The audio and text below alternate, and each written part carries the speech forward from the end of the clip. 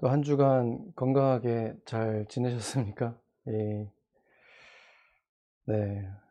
굉장히 스무스하게 방송이 지금 되고 있는 것 같은데, 예, 지난 진짜 몇 년간 저희가 카메라, 조명, 마이크 이런 것들이 다 좋아져 가지고, 또 저희도 이 방송 시스템 자체에 대해서도 그때 정말 어설프게 막 했던, 배워가면서 했던 때랑 달리 또 이렇게 이제 익숙해져 가지고 이렇게 실수도 거의 없이 스무스하게 진행되는 것 자체는 참 감사한 것 같습니다. 그렇지만 아 이렇게 모든 게 다 스무스하게 화면도 깨끗하고 이렇게 되고는 있지만, 역시 예배는 함께 모여서 드려야만, 정말 몇 명이라도 모여서 드려야만 더 예배다운 것 같고 더 큰 은혜가 있는 것 같아요. 네. 다 찬양 녹음 상태도 그렇고 화면도 깨끗하고 너무 좋긴 좋았는데, 진짜 함께 하지를 못하니까 이게 아쉬움이 굉장히 크네요. 아무리 우리가 그럼에도 불구하고 하나님의 은혜가 있기를 기도하고 있고, 분명히 하나님이 우리에게 은혜를 주시겠지만 빨리 여러분들 너무 보고 싶고 견디기가 힘들 정도인 것 같습니다. 네. 여러분들이 예배를 드리면서 우리가 빨리 정말 모여서 같이 옆자리에 앉고 또 얼굴도 보고 같이 또 찬양하고, 이런 것을 빨리 기대하면서 간절히 좀 기도하면서, 기도하는 마음으로 예배를 같이 드리면 좋겠습니다. 네, 말씀 봉독 같이 하도록 하겠습니다.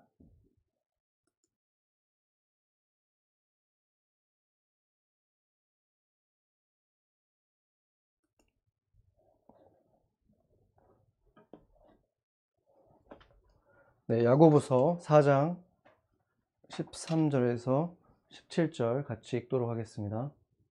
들으라, 너희 중에 말하기를 오늘이나 내일이나 우리가 어떤 도시에 가서 거기서 1년을 머물며 장사하여 이익을 보리라 하는 자들아, 내일 일을 너희가 알지 못하는도다. 너희 생명이 무엇이냐? 너희는 잠깐 보이다가 없어지는 안개니라. 너희가 도리어 말하기를 주의 뜻이면 우리가 살기도 하고 이것이나 저것을 하리라 할 것이거늘, 이제도 너희가 허탄한 자랑을 하니 그러한 자랑은 다 악한 것이라. 그러므로 사람이 선을 행할 줄 알고도 행하지 아니하면 죄니라.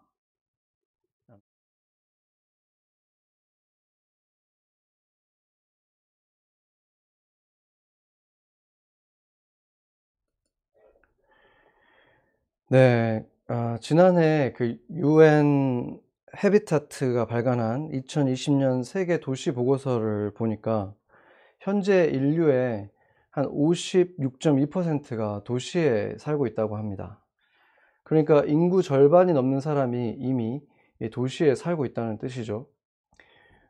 그리고 이제 2030년이 되면은 60%가 도시에 살게 되고, 2050년이 되면 이제 66%에 이르러서 결국 전 인류의 3분의 2가 도시에 살게 되는 도시인이 될 것으로 보여집니다.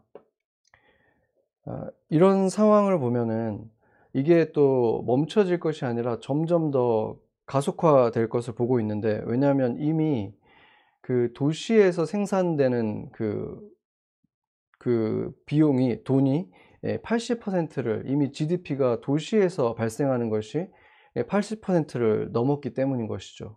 그래서 결국에는 돈이 있는 곳으로 사람들이 모여들게 될 것입니다.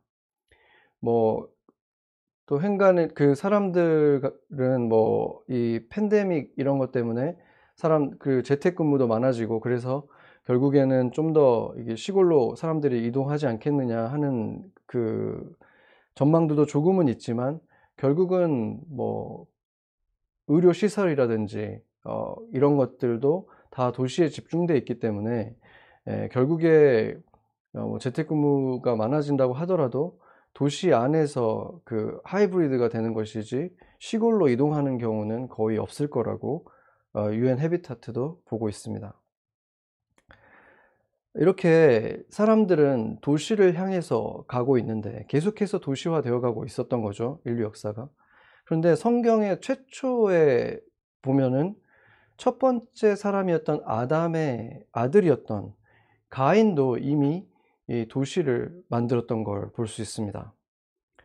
그러니까 인류는 거의 인류의 역사가 시작되면서부터 도시화는 시작되기 시작했다는 걸 알 수 있죠. 혹시 여러분 인류 최초의 도시의 이름 생각나십니까? 제 옆에 지금 앞에 있으면 제가 이렇게 퀴즈를 낼 텐데 그렇게 할 수가 없네요. 아마 여러분들 중에서 바벨이라는 이름이 떠오르는 분들도 있을 텐데, 예, 그것만 해도 꽤 그 기억력이 좋은 건데, 사실 그 최초의 도시의 이름은 에녹이었습니다. 창세기 4장 16절을 보면은 이 가인이 하나님께 범죄를 했죠. 그 자신의 동생이었던 아벨을 살해하는 일을 저질렀고 하나님에게 거짓말을 했고, 그래서 이제 도망을 다니다가 정착한 땅이 에덴의 동쪽에 있던 노시라는 곳에 자기가 성을 만들었어요. 그 성을 쌓았다 이렇게 표현을 하죠. 근데 그곳의 이름을 자신의 아들의 이름 에녹이라고 지었습니다. 그러니까 이미 살인자가 되었고 또 거짓말까지 하나님께 하고 나서 이제 두려움 속에서 쫓겨다니면서 도망자 신세가 됐는데, 그런 이제 가인이 너무 괴로워하니까 하나님이 불쌍해서 너를 해하지 않게 해 주는 표를 주셨어요. 그러니까 이제 가인은 사실 안전해진 거예요, 이미. 가인은 이제 안전한 상태가 됐는데 이상하게 안전한데 자기를 지키겠다면서 성을 또 쌓은 거죠. 그러니까 이것은 하나님이 지켜주겠다고 말씀을 하시고 그 표까지 주셨는데 그것을 믿지 못하고 자신과 자신의 가족들을 지키겠다면서 인간 최초의 도시를 건설한 것입니다. 이제 그러고 나서 이제 시간이 흘러서 노아의 때가 되었을 때는 모든 혈육이 이 부패하고 포악했다고 성경이 말을 하고 있죠. 그러니까 부패했다, 썩었다는 뜻이에요. 썩었는데 얼마나 심하게 썩었으면은 이게 이제 그 뭐 감자나 이런 것들이 썩었을 때 이렇게 도려내잖아요, 칼로. 근데 그게 도려내는 부분이 너무 많아져 가지고 도저히 이제 더 이상 쓸 수 없게 된 상태 있죠. 지금 그 상태가 됐다는 거예요. 그래서 하나님이 이제는 완전히 다 쓸어 버리는 것밖에는 방법이 남지 않았던 거죠. 예. 그런데 그때 하나님께서 그 모든 인류를 그냥 다 쓸어 버릴 수도 있었지만 하나님이 아담을 사랑하셨고 그 아담의 족속들, 그 자녀들을 사랑하셨기 때문에 긍휼히 여기셔서 그나마도 괜찮았던, 다시 시작할 수 있는 소망이 보였던 이 노아의 가족을 남기신 거예요. 예, 그들을 통해서 인류의 역사를 다시 시작하려고 하신 거죠. 바로 이제 그 자손들, 노아의 자손들이 이제 번성을 했고 그들을 통해서 이제 하나님께서 시작하기 위해서 온 지면에 흩어져서 생육하고 번성하라 했던 아담과 하와에게 주셨던 똑같은 명령을 그들에게 또다시 주셨는데, 그때 이제 바벨이 등장하게 되는 거죠. 창세기 11장에 등장하는데 하나님께서는 그렇게 이제 번성해서 흩어지라고 했는데 그들이 가다가 보니까 이 동쪽으로 이주하면서 가다 보니까 굉장히 아름다운 땅을 발견한 거예요. 너무 아름답고 풍성한 그 땅을 보고 나서 그들이 생각을 한 거죠. 이 땅에 우리가 정말 머물러서 살고 싶다. 그런데 우리가 숫자가 너무 많으니까 이 땅에서 우리가 이렇게 퍼져서 살기는 쉽지 않을 것 같은데, 하나님도 그래서 우리 보고 퍼지라고 했는데 그럼 어떻게 우리가 여기서 같이 살 수 있을까? 이렇게 생각을 한 거죠. 현대인들도 마찬가지잖아요. 맨하탄이라는 땅이 너무 좋은데 여기 살고 싶은데 땅이 모자라잖아요. 그럼 어떻게 합니까? 높은 빌딩을 짓잖아요. 맨하탄 한번 보세요. 얼마나 높은 빌딩들이 계속 지어지고 있습니까? 그런 것처럼 흩어짐을 면하기 위해서 높은 탑을 지은 거죠. 그 탑의 이름이, 그 도시의 이름이 처음부터 바벨이었던 게 아니죠. 사실은 그들은 우리의 이름을 가지고 이 도시의 이름을 명명하자 이렇게 말을 했어요. 그러니까 처음에 가인이 지었던 도시도 자신의 아들의 이름, 그러니까 자신의 이름, 인간의 이름으로 지어진 인간의 도시였는데, 지금 이 도시도 마찬가지로 우리의 이름으로 이 도시의 이름을 지어주자, 이렇게 말을 한 거예요. 그러니까 이들이 만든 도시의 특징은 뭐냐면, 첫 번째 도시처럼 하나님으로부터 독립하기 위한, 자신들이 스스로 하나님 없이도 살아갈 수 있는 그런 안전한 곳, 그것을 만드는 것이 그 도시의 목적이었던 거예요. 가인은 사실상 생각을 해보면 하나님은 이미 너를 해하지 않는 표까지 주셨잖아요. 그러니까 지금 가인이 피하려고 한 것은 사람들이 아니라 하나님이었던 거예요. 자신의 방식으로, 자신이 계획하고 자신이 원하는 방식으로 살아가기 위해서는 하나님으로부터 자신이 독립하고 하나님으로부터 자기가 보호되기 위해서, 자기 스스로를 보호하기 위해서 건설한 게 가인의 도시 에녹이었던 것이고, 이 바벨이라고 불리게 된 도시도 마찬가지였던 거죠. 하나님은 지면에 흩어져서 생육하고 번성하라고 했는데, 자신들이 좋아하는 곳에서, 자신들의 눈에 좋아 보이는 그곳에서 자신들이 원하는 모습으로 살아가기 위해서 결국 하나님으로부터 독립하기 위해서 그 도시를, 높은 건물을 지은 것입니다.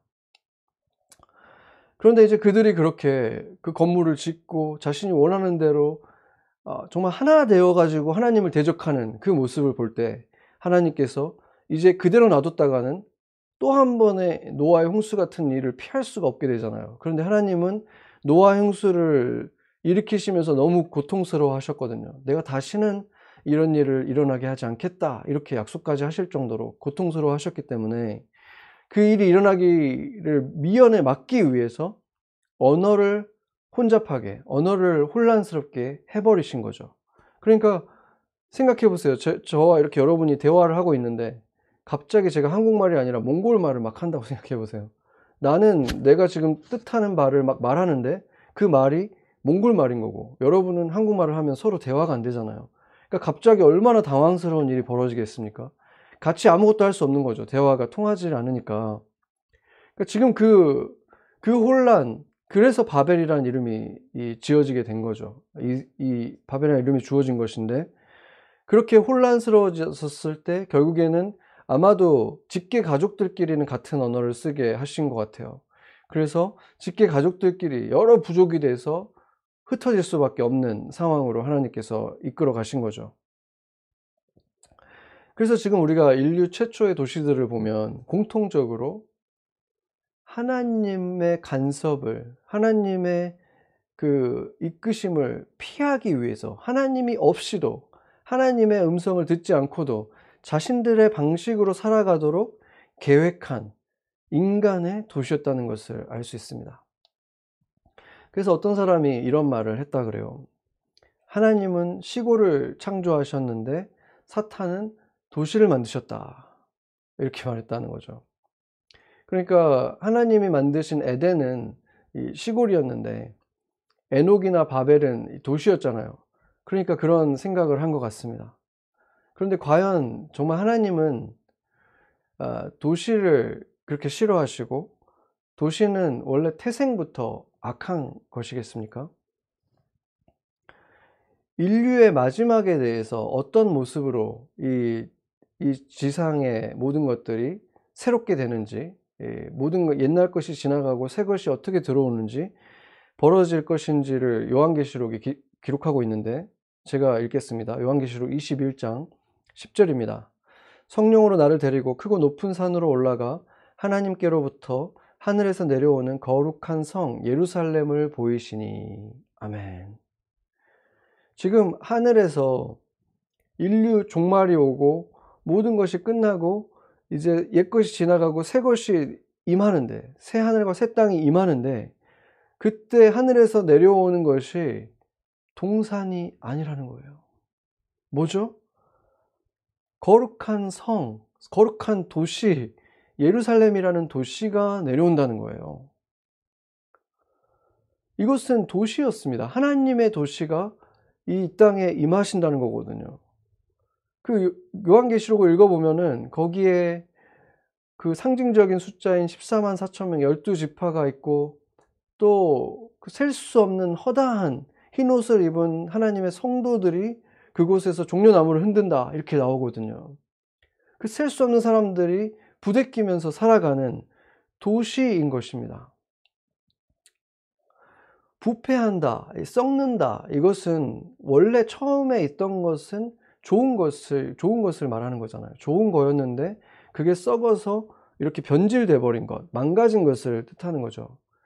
그러니까 세상의 모든 사람들, 하나님을 믿지 않는 사람들, 하나님을 대적하는 사람들에게도 사랑을 하는 대상들이 있고, 사랑받고 싶어하고 사랑 주고 싶어하는 본능이 우리 모두에게 있습니다.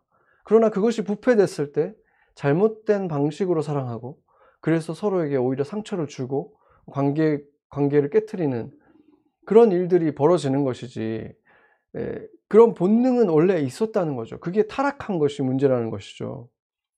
그래서 도시를 만들어서 사람들이 모여 살고 싶은 것, 이것은 모든 사람 안에 있는 하나님의 성품이었다는 것입니다. 근데 그것이 이제 부패해서 도시는 하나님 없이 안전한 곳이 되어버린 거죠. 하나님 없이, 하나님으로부터 피하기 위해서 자신들의 원하는 모습으로 자기 스스로 계획을 하고 원하는 모습으로 자기 스스로를 보호하는데, 오히려 하나님으로부터 독립하고 하나님으로부터 보호하기 위해서 만들어진 곳이 되어버린 거예요. 부패했기 때문에.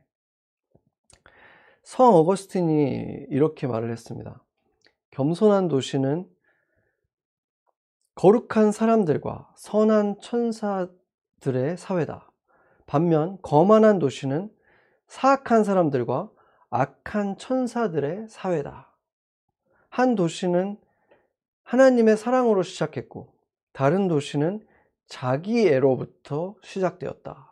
이렇게 말을 했습니다. 결국에 세상에는 두 종류의 도시가 있다는 거죠.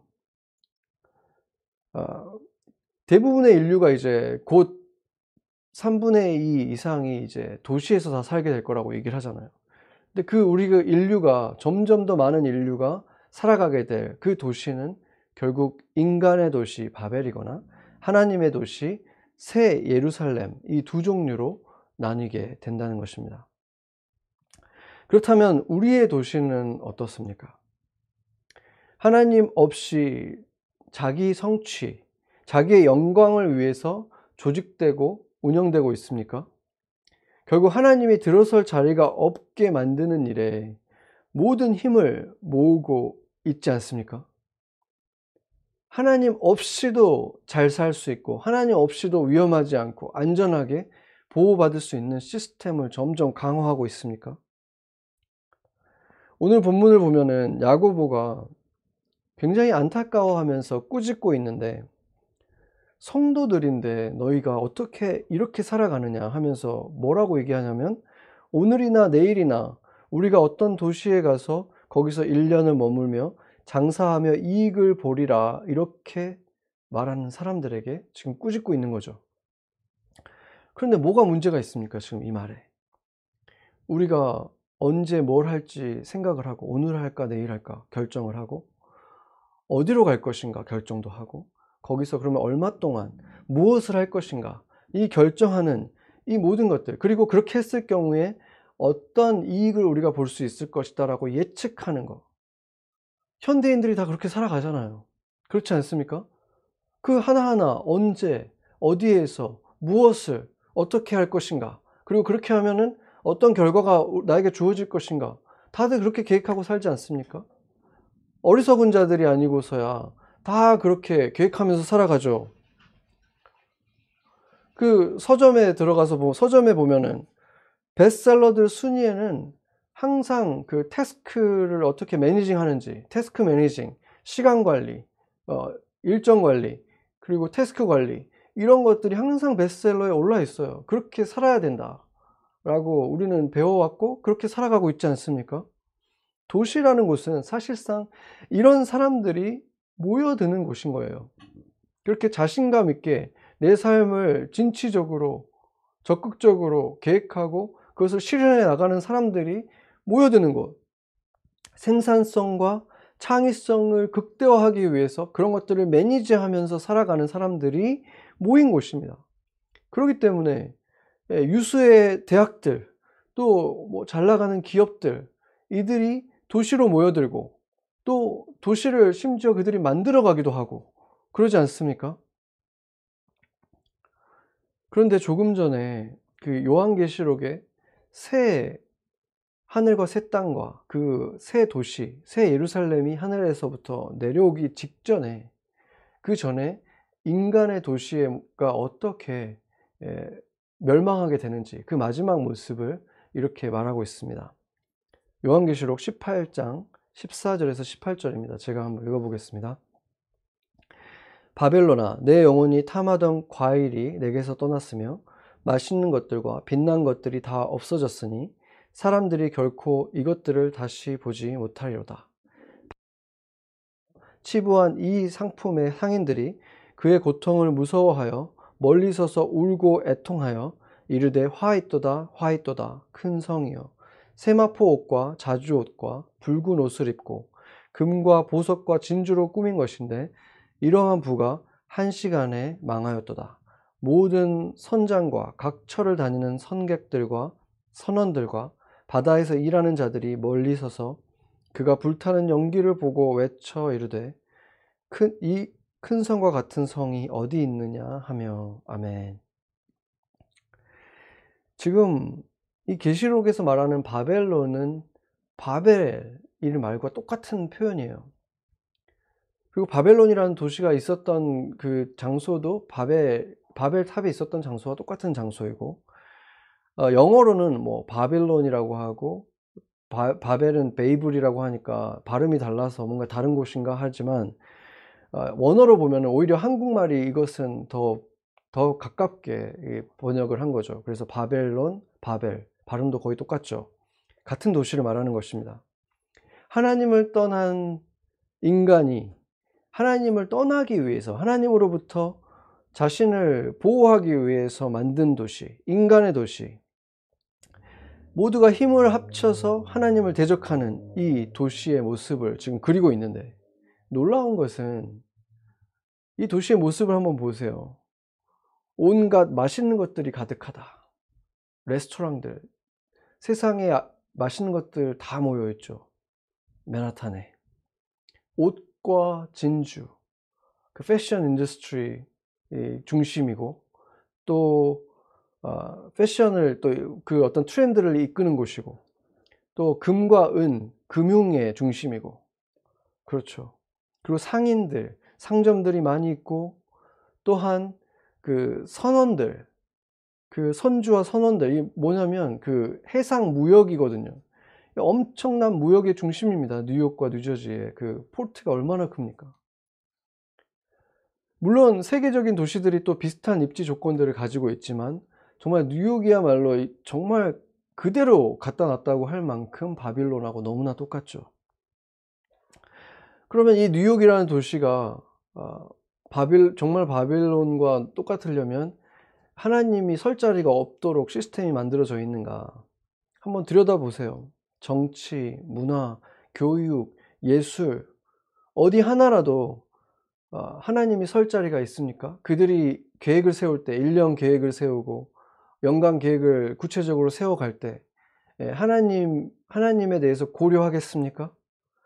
모든 것이 인간의 힘으로만 자신들이 할 수 있는 그 능력으로만 다 계획하고 있는 것이죠.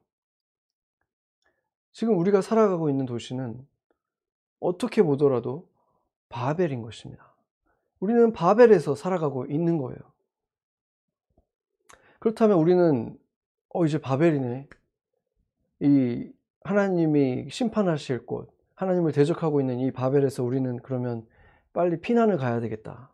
이 도시를 떠나가지고 시골로 들어가야 되겠습니까? 여기에서 물들지 않기 위해서 새 예루살렘이 올 때까지 우리의 신앙을 지키기 위해서 우리가 떨어져서 살아야 되겠다. 그러면은 메노나이트나 아미시가 되는 거죠. 그런데 하나님은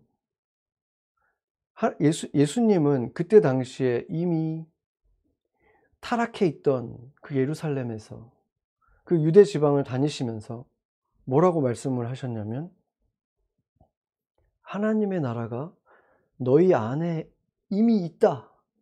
이렇게 말씀하셨어요. 하나님의 뜻이 이루어지는 삶을 너희가 살아가면 하나님 나라가 너희 안에 이미 임한 것이다. 그런데 아까 하나님의 나라가 어떻게 생겼다 그랬죠? 도시라 그랬잖아요. 새 예루살렘. 나라라고는 했지만 이스라엘이 내려온 게 아니라 예루살렘이 내려왔어요. 도시예요, 도시. 그 하나님의 도시가 예수님을 왕으로 모신 사람들 안에 이미 임한 것이다. 이렇게 말씀을 하신 거예요. 그러니까 우리는 이미 바벨에 살고 있지만 두 도시를 동시에 살아가고 있는 사람들인 것입니다. 바벨과 새 예루살렘을 우리는 살아가고 있는 거예요. 미국이 어떤 나라였는가 한번 생각해 보세요.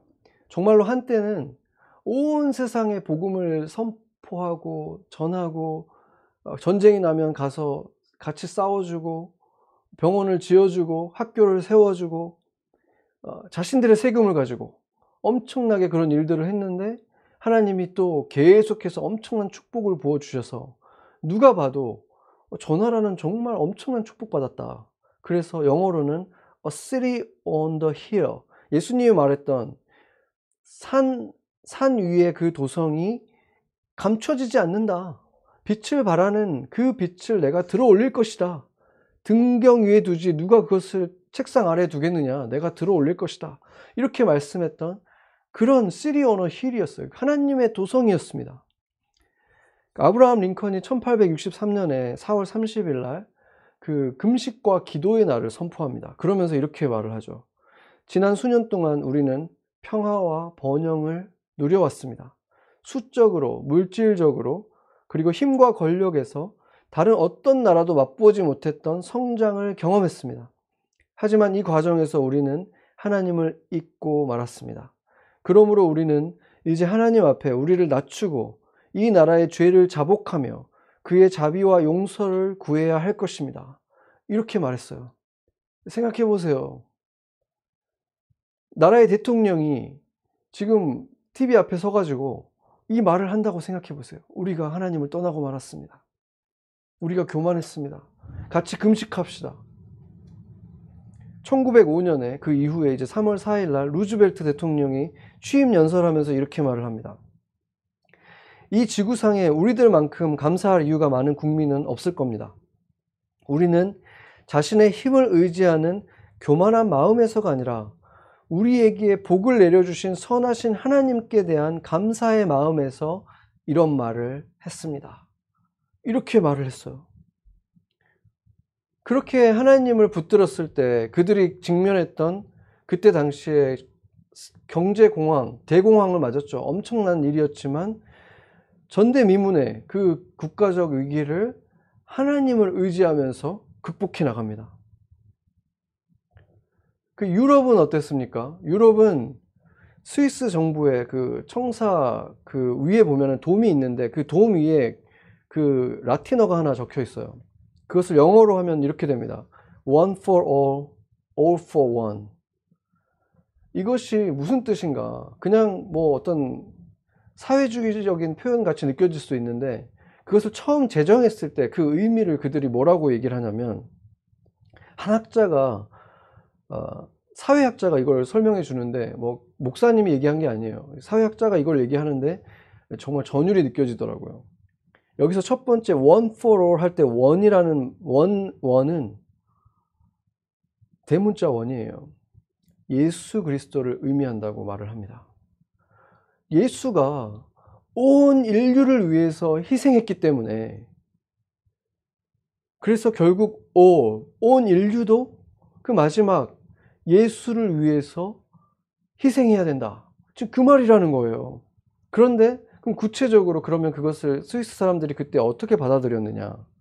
마태복음 25장 40절을 보면은 예수님이 지극히 작은 자 하나에게 한 것이 곧 내게 한 것이다. 이렇게 말씀하셨잖아요. 그렇기 때문에 그 마지막 원은 예수님이면서 동시에 그 사회의 가장 약한 존재, 가장 약자를 위해서 모든 사람들이 힘을 합해서 그 약자를 도와야 된다. 그 가치관을 그들이 가지고 살아갔다는, 그 국가를 운영하고 국가를 세웠다는 것입니다. 그것들로 인해서 그 유럽이 복을 받았고 미국이 복을 받았다는 거예요. 그런데 이제 더 이상 우리가 뭐 듣고 놀라운 일도 아니지만 유럽을 보면 지난 30년 동안, 30년 전에는 그 기독교인 인구가 90%가 넘었어요. 어떤 식으로든 자신이 그리스도인이라고 말하는 사람이 90%에 육박했는데, 지금은 국가마다 조금씩은 차이가 있지만 70%에서 50%만이 자기가 그리스도인이라고 말을 합니다. 30년 동안 급격하게 감소했고 그것은 속도는 더 가팔라지고 있습니다. 젊은 층에는 그 동양 이런 사상이나 종교가 인기를 끌고 있고, 달라이 라마가 가면 어마어마하게 많은 사람들이 모여들어요. 그런 일들이 지금 유럽에서 일어나고 있고, 교회가 아름다운 건물들이 굉장히 많잖아요, 유럽에 가면은. 그런데 주중은 말할 것도 없고, 주중에는 그냥 뮤지엄이죠, 그냥. 근데 주일날 가도 정말 백발의 노인 몇몇 앉아있는 그런 거의 골동품이 되어버린 것이 유럽 교회의 현실입니다. 텅텅 비어 있어요, 그 교회들이. 미국은 어떻습니까?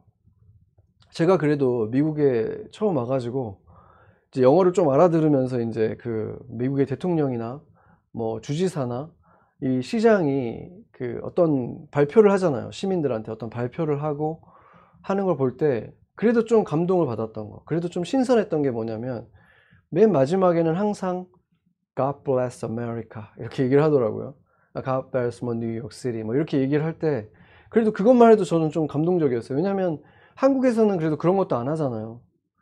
뭐 그 하나님에 대해서 전혀 언급을 하지 않는데, 이런 오피셜한 자리에서 이렇게 하나님의 존재를 어쨌거나 인정하는 듯한, 물론 굉장히 상투적인 그냥 말이 돼버려서 더 이상 그 말 자체가 어떤 의미를 갖는다고 하기 어렵다고 할지라도, 그냥 추임새처럼 뒤에 붙어있는 말이라고 할지라도 어쨌든 공식 석상에서 God bless 라는 말을 한다는 것 자체가, 하나님의 가호가 있기를, 하나님의 축복이 보호하심이 있기를이라는 말을 한다는 것 자체에 그래도 아직은 그래도 신뢰할 만한 그 소망이 있다, 이렇게 생각을 하기는 했습니다. 그러나 그것도 아마 그렇게 오래 남지 않았을 것 같아요. 왜냐면 제가 그 예를 들어서 최근에 그 리더들, 뭐 주지사나 시장이나 대통령이나 다 똑같아요. 뭐라고 얘기를 하냐면 코비드가 왔고 경제에 힘든 게 왔지만 어떻게 극복한다고 얘기합니까? 우리가 힘을 합치면 극복하지 못할 게 없다, 이렇게 얘기해요. When we united, there's nothing we can do. 이렇게 얘기를 해요. 다 똑같이. 이것은 정확하게 바벨탑에서 그 사람들이 했던 말과 똑같은 말인 거예요. BC 587년에 유다 왕국이 멸망을 하고 예루살렘뿐만이 아니라 성전까지 다 무너졌고 다 불에 타서 잿더미가 돼버렸어요, 예루살렘이. 그 엄청난 그 슬픔의 일이 BC 587년에 일어났죠. 그때 이제 그 시드기야 왕, 그리고 유대인들, 어마어마하게 많은 유대인들이 포로로 그 이방 땅으로 끌려가게 됩니다. 그런데 그때 그 예루살렘을 무너뜨린 그 나라 이름이 뭐였습니까? 바벨론이었어요. 바벨론. 그러니까 바벨이 예루살렘을 무너뜨린 거예요. 인간의 도시가 하나님의 도성을 삼켜버린 거예요. 무너뜨려 버렸어요. 잿더미가 되도록. 그러나 그것은 하나님이 이루신 일이었습니다. 예레미야서 29장 4절을 보면 만군의 여호와 이스라엘의 하나님께서 예루살렘에서 바벨론으로 사로잡혀 가게 한 모든 포로에게 이와 같이 말씀하시니라. 아멘. 뭐라고 말씀하십니까? 만군의 여호와가, 이스라엘의 하나님이 지금 예루살렘에서 바벨론으로 사로잡혀 가게 한, 누가 사로잡혀 가겠다고요? 하나님이. 그들이 포로로 잡혀가게 하신 거예요, 하나님이. 왜 그랬는지는 여러분이 예레미야서를 읽어보면 알게 돼요. 한때 하나님의 영광이 가득했던 그 예루살렘이 어떻게 타락을 했고, 그들이 어떻게 하나님을 멸시했는지, 선지자들을 보냈을 때 그들을 어떻게 탄압하고, 그들을 핍박하고, 쫓아내고, 죽이기까지 했는지, 하나님을 멸시하는 그 도시가 되어버렸는지, 그것이 거기에 예레미야서의 내용입니다. 그렇게 예레미야가 와서 회개를 계속해서 외쳤을 때 듣지 않았죠. 결국에는 하나님이 기회를 계속해서 주셨는데 그것을 듣지 않았을 때 결국은 하나님이 그렇게 심판하실 수밖에 없었던 거죠. 얼마나 충격적인지 몰라요. 하나님은 기회를 주시는데 듣지 않아요. 교만한 이 이스라엘이.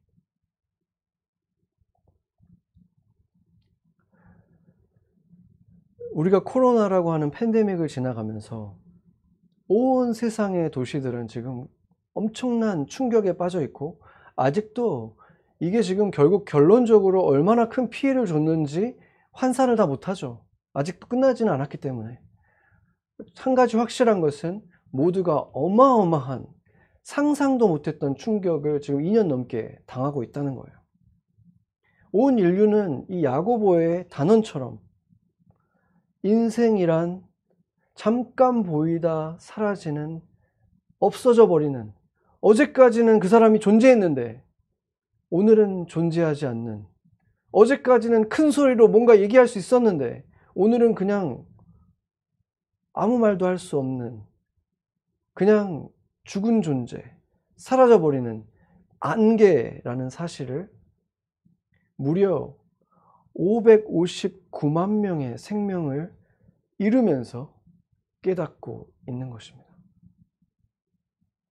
559만 명의 생명을 그 2년 동안에 잃으면서 지금 우리가 인생이란 어떤 존재인지 깨닫고 있는 것입니다. 모든 정부, 세상을 호령하고 자신만만하고 10년 계획, 50년 계획을 세워가던 기업들, 어느 곳 하나 자신들의 그 자신감 넘치는 계획 속에, 그들의 계산 속에 우리가 겪었던 그 2년의 전 지구적 팬데믹은 고려되어 있지 않았습니다.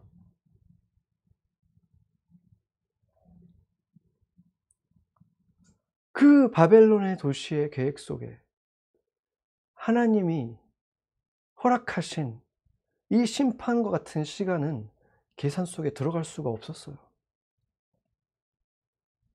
그렇다면 이 도시는, 세상의 바벨론들은 이참에 회개하고 주님께 그냥 돌아올 것인가? 559만 명이나 생명을 잃었는데, 이 엄청난, 자신의 계획대로 되지 않는다는 것을 깨달았는데, 그러면 자연히 주님 앞에 무릎을 꿇을 것인가?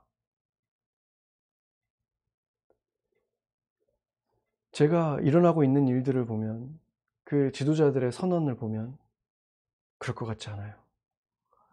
바벨론의 사람들은 더욱 촘촘하게, 더욱더 철저하게 하나님이 들어갈 자리가 없는 계획을 세워갈 것입니다. 하나님으로부터 독립하기 위해서, 더 철저하게 독립하기 위해서, 자신을 그것으로부터 더 철저하게 보호하기 위해서 그 계획을 세워갈 겁니다. 그렇다면 이 바벨론에서 살아가는 우리는 이제 어떻게 해야 하는 것입니까? 어떻게 살아야 하는 것입니까? 오늘 이 야고보의 외침을 들어야 하는 것입니다. 하나님 없이도 내 계획대로 될 거라고 말하는 그 허탄한 자랑을 버려야 하는 것입니다.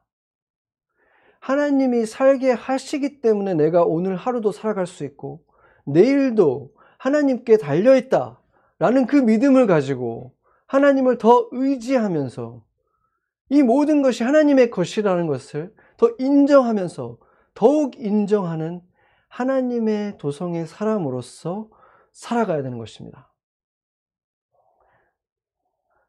바벨론의 포로로 끌려간 이스라엘에게 하나님이 이렇게 말씀하셨습니다.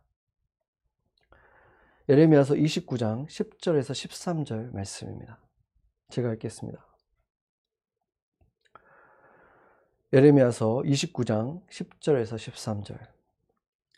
여호와께서 이와 같이 말씀하시니라. 바벨론에서 70년이 차면 내가 너희를 돌보고 나의 선한 말을 너희에게 성취하여 너희를 이곳으로 돌아오게 하리라. 여호와의 말씀이니라. 너희를 향한 나의 생각을 내가 아나니 평안이요 재앙이 아니니라. 너희에게 미래의 희망을 주는 것이니라. 너희가 내게 부르짖으며 내게 와서 기도하면 내가 너희들의 기도를 들을 것이요 너희가 온 마음으로 나를 구하면 나를 찾을 것이요 나를 만나리라. 아멘. 예레미야 29장은 여러분들이 반드시 읽어보세요. 바벨론에서 살게 된 하나님의 백성들, 그 슬픔 속에서 그들의 법도를 무시할 수 없는 그 도시에서 살아가게 된 이들에게 하나님께서 구체적인 삶의 방식을 알려주시는 거예요. 그 바벨에서 너희가 집도 짓고 자녀도 낳고 텃밭을 일구고 그 텃밭에서 난 열매를 먹고 결혼도 하고 자녀도 낳고 특히나 숫자가 줄어들지 않도록 계속해서 번성해라. 지금 그 말씀을 하시는 거예요. 그것을 위해서 그 도시를 위해서 기도하라. 이 도시의 평안을 위해서 너희가 구하라. 이렇게 주님께서 명령하고 있습니다. 우리는 바벨론에서 살아가고 있습니다. 특히나 이 맨하탄을 우리의 삶의 터전으로 두고 있는 우리 뉴욕, 뉴저지에 살아가고 있는 우리는 세상 어느 도시보다도 너무나 선명한 바벨론이라고 말할 수밖에 없는 곳에서 살아가고 있습니다. 그러나 우리는 동시에 하나님의 도성을 살아가고 있습니다. 우리 안에 그 하나님의 도성이 있고 우리가 그 하나님의 뜻대로 살아갈 때 하나님의 뜻이 우리를 통해서 이루어질 때 하나님의 나라는 하나님의 도시는 이미 너희 안에 임하였노라.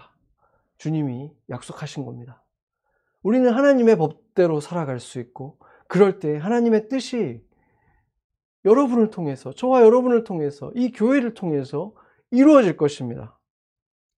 그러기 위해서는 우리가 하나님의 뜻을 항상 분별하고 하나님을 모든 영역에서 가정에서 직장에서 내 이웃과의 관계 속에서 항상 인정해야 되는 거예요.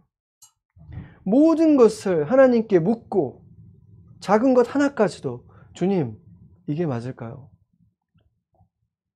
물으면서 주님과 동행하면서 나아가는 거예요. 제가 이번 주에 조금 힘들었었어요. 물론 지금 몇 주째 여러분들을 보지 못하는 것도 힘들었고 또 주님에게 제가 월요일 날 보통 이제 다음 주 말씀의 주제를 달라고 간구를 합니다. 그래서 그걸 가지고 이제 묵상을 하면서 말씀을 준비하는데 일주일 내내 이제 그것을 준비하는 거예요. 조사도 하고 하나님께 계속 물으면서 조사를 하는데 주님께서 오늘 본문 여러분이 보면 알겠지만 지난주에 했던 본문과 겹치잖아요. 그러니까 제가 그냥 단순하게 결정할 수 있는 게 아니라 주님이 그렇게 하기를 원하신다는 강한 마음이 들었고 그러면서 주님이 저에게 두 도시라는 마음을 계속 주시는 거예요. 너희는 두 도시를 살아가고 있다. 그런데 그 구체적인 어떤 말씀을 빨리 주시지를 않으셨어요. 그러니까 제가 두 도시인데 어떤 말씀을 하기를 원하시는 것인지 궁금한 거예요. 그러니까 그게 풀어지지 않은 상태에서, 답답한 상태에서 하나님께 계속 그 정말 약복강가의 야곱처럼 주님께 계속 붙들고 "주님 알려주세요." 책도 읽어보고 성경도 읽어보고 기도도 하고 모든 상황 속에서 계속 주님께 그것을 구하는 거예요. 근데 정말 어저께까지 주님께서 그것을 완성시켜 주신 거예요. 조금씩 퍼즐처럼. 그러니까 일주일 내내 마음이 정말 이렇게 딱 어떤 말씀이 전해질 거에 대해서 제 머릿속에 없는 거죠. 그러니까 정말 쉽지 않은 한 주를 제가 보냈습니다. 그렇지만 제가 그렇게 살아갈 때 정말로 하나님을 계속해서 붙들 수밖에 없잖아요. 제가 거의 한 주가, 물론 이번 주보다는 조금 더 클리어하게 미리 주실 때도 있지만 그냥 그렇게 말씀 속에서 하나님과 계속 이게 주고받으면서 살아갈 수밖에 없다 보니까 하나님을 많은 순간에, 완벽하다고 할 수는 없지만 예전보다 훨씬 더 많은 순간에 내 삶의 영역들에 주님을 인정할 수밖에 없는 삶을 살아가요. 그런데 이번 주에 특별히 하나님께서 저의 자유의지를 훨씬 더 줄이시고 주님이 훨씬 더 이렇게 더 주님께 가까이 붙들어 매놓으신 거죠. 그렇게 하신 이유를 제가 이 말씀이 완성되니까 더 분명하게 깨닫게 되는 거예요. 전하는 나부터 더 하나님 곁에 가까이에서, 정말 하나님 가슴 가까이에서 대부분의 시간을, 거의 한순간도 빠짐없이 가까이 붙어서 하나님의 뜻을 분별하면서 하나님의 법도대로 세상의 방법을 조금이라도 더 밀어내고, 바벨의 생각들을 밀어내고, 바벨의 방식들을 밀어내고 그 새 예루살렘의 방식대로 하나님을 생각하면서 살아가게 만드신 거예요. 그래야 제가 좀 더 당당하게 여러분에게 요구할 거 아니에요. 지난 한 주라도 내가 조금 더 그렇게 살았으니까. 그래서 여러분이 이것을 기억해야 됩니다. 우리는 두 도시를 살아가고 있고 우리 눈앞에 펼쳐져 있는 곳은 바벨이에요. 우리가 아무 생각 없이 그냥 가만히 있으면 저절로 따라가게 되는 것은, 육신이 따라가게 되는 것은 바벨의 법도이고, 내 주변의 대부분의 사람들이 나에게 조언해 주는 것도 바벨의 지혜입니다. 그렇다면 내가 깨어있지 않으면 나는 자연히 그게 즐기는 것이든 걱정하는 것이든 무엇이든지 간에 예의를 갖춰서 뭘 하고 계획을 세우고 이 모든 것이 다 바벨의 법도로 하게 되어 있는 거예요. 그렇다면 내가 하나님을 의지하면서 계획을 세우지만 나에게 주신 이 귀한 시간들, 귀한 자원들, 귀한 사람들과의 관계를 내가 아무 생각 없이 그냥 하는 게 아니라 계획을 세우고 약속을 잡고 이렇게 시간을 귀하게 조심스럽게 사용해야 되지만, 그럴 때 항상 하나님이 들어갈 자리를 남겨놓고 하나님께 물으면서 계획을 세우라는 것입니다. 하나님과 함께 그것을 계획을 세우고, 하나님이 내가 다 계획을 세웠지만 아니라고 하면 바로 돌이키고 계획을 바꾸고, 그게 겸손인 거예요. 나는 이렇게 세웠으니까 나는 무조건 의지의 사람이고, 나는 그 자아가 강한 사람이니까, 나는 이렇게 올곧은 사람이니까 절대 뭐가 들어와도 정말 이렇게 바꾸지 않아.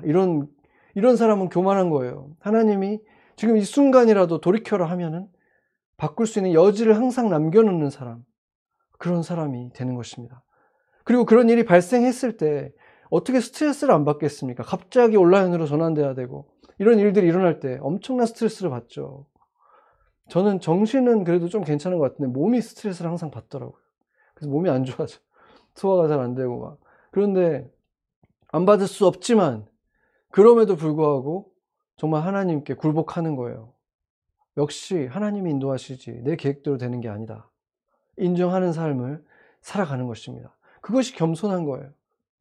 우리는 그런 하나님께 물으면서 계획도 잘하지만 계획이 바뀌었을 때도 금세 우리는 무릎 꿇고 그럴 수 있지. 하나님이 이렇게 인도하시는구나. 그리고 바로 트는 거예요. 그렇게 될 때 그것은 하나님의 나라를 우리를 통해서 확장하는 거예요. 그런 사람들이 우리 주변의 사람들, 계획대로 안 될 때 무너지는 이 사람들을 위로할 수 있는 사람이 되는 것입니다. 우리는 바벨에 살아가지만 바벨에 속한 사람이 아닙니다. 우리의 시민권은 하나님 나라, 이 예루살렘, 신 예루살렘, 새 예루살렘에 있습니다. 그래서 여러분은 하나님의 뜻을 이루는 사람으로 살아가야 합니다. 쉽지 않을 거예요. 바벨에서 그 바벨론의 포로로 들어가서 살아갔던 그 사람들의 삶이 얼마나 공고하고 힘들었겠습니까? 대다수의 사람들은 다 바벨론의 그 이방 사람들이고 그들이 어떻게 삶을 살아가는지 그걸 보기만 해도 얼마나 힘들겠습니까? 너무나 다른 방식으로 살아가는 삶 속에서 살아가는 거. 그러기 위해서 우리는 서로에게 계속해서 격려를 해야 돼요. 서로를 위해서.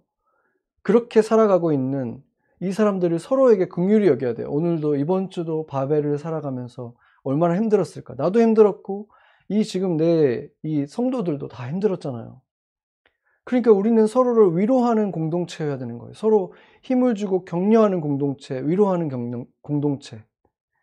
지난주에 제가 어떤 정말 몇십 년 목회를 하신 이제 은퇴를 준비하고 있는 한 목사님하고 이렇게 나눔을 가질 기회가 있었는데 그 목사님이 교회가 정말 힘들었을 때가 있었대요. 근데 그때 본인이 기도하면서 하나님이 자신에게 주신 굉장히 어떤 좋은 단어가 하나 있었는데 그 단어를 저에게 알려주시더라고요. 그래서 그걸 가지고 이제는 서로 그렇게 격려하면서 이렇게 지내게 됐다. 그러면서 더 따뜻한 공동체가 됐다. 그래서 그렇게 서로 격려하는 동지로서 우리는 하나님이 묶어주신 거예요. 우리가 그렇게 서로를 만났을 때 바벨에서 사느라고 고생했습니다. 이렇게 바벨에서 하나님의 법도로 살아가느라고 고생했습니다라고 말할 수 있는 그런 동지로서 우리는 살아가야 되는 것입니다. 그래서 우리가 이제 다시 만나게 됐을 때 지금 온라인으로 예배드리느라고도 고생했지만 바벨에서 살아가느라고 고생했다는 서로에 대한 긍휼한 마음을 우리가 가질 수 있었으면 좋겠습니다. 그리고 때가 차면 주님께서 약속하신 대로 이 예레미야서를 통해서 약속하신 것처럼 반드시 주님께서 우리를 부르실 것이고 우리는 그 새 예루살렘에 돌아갈 것입니다. 같이 기도하겠습니다.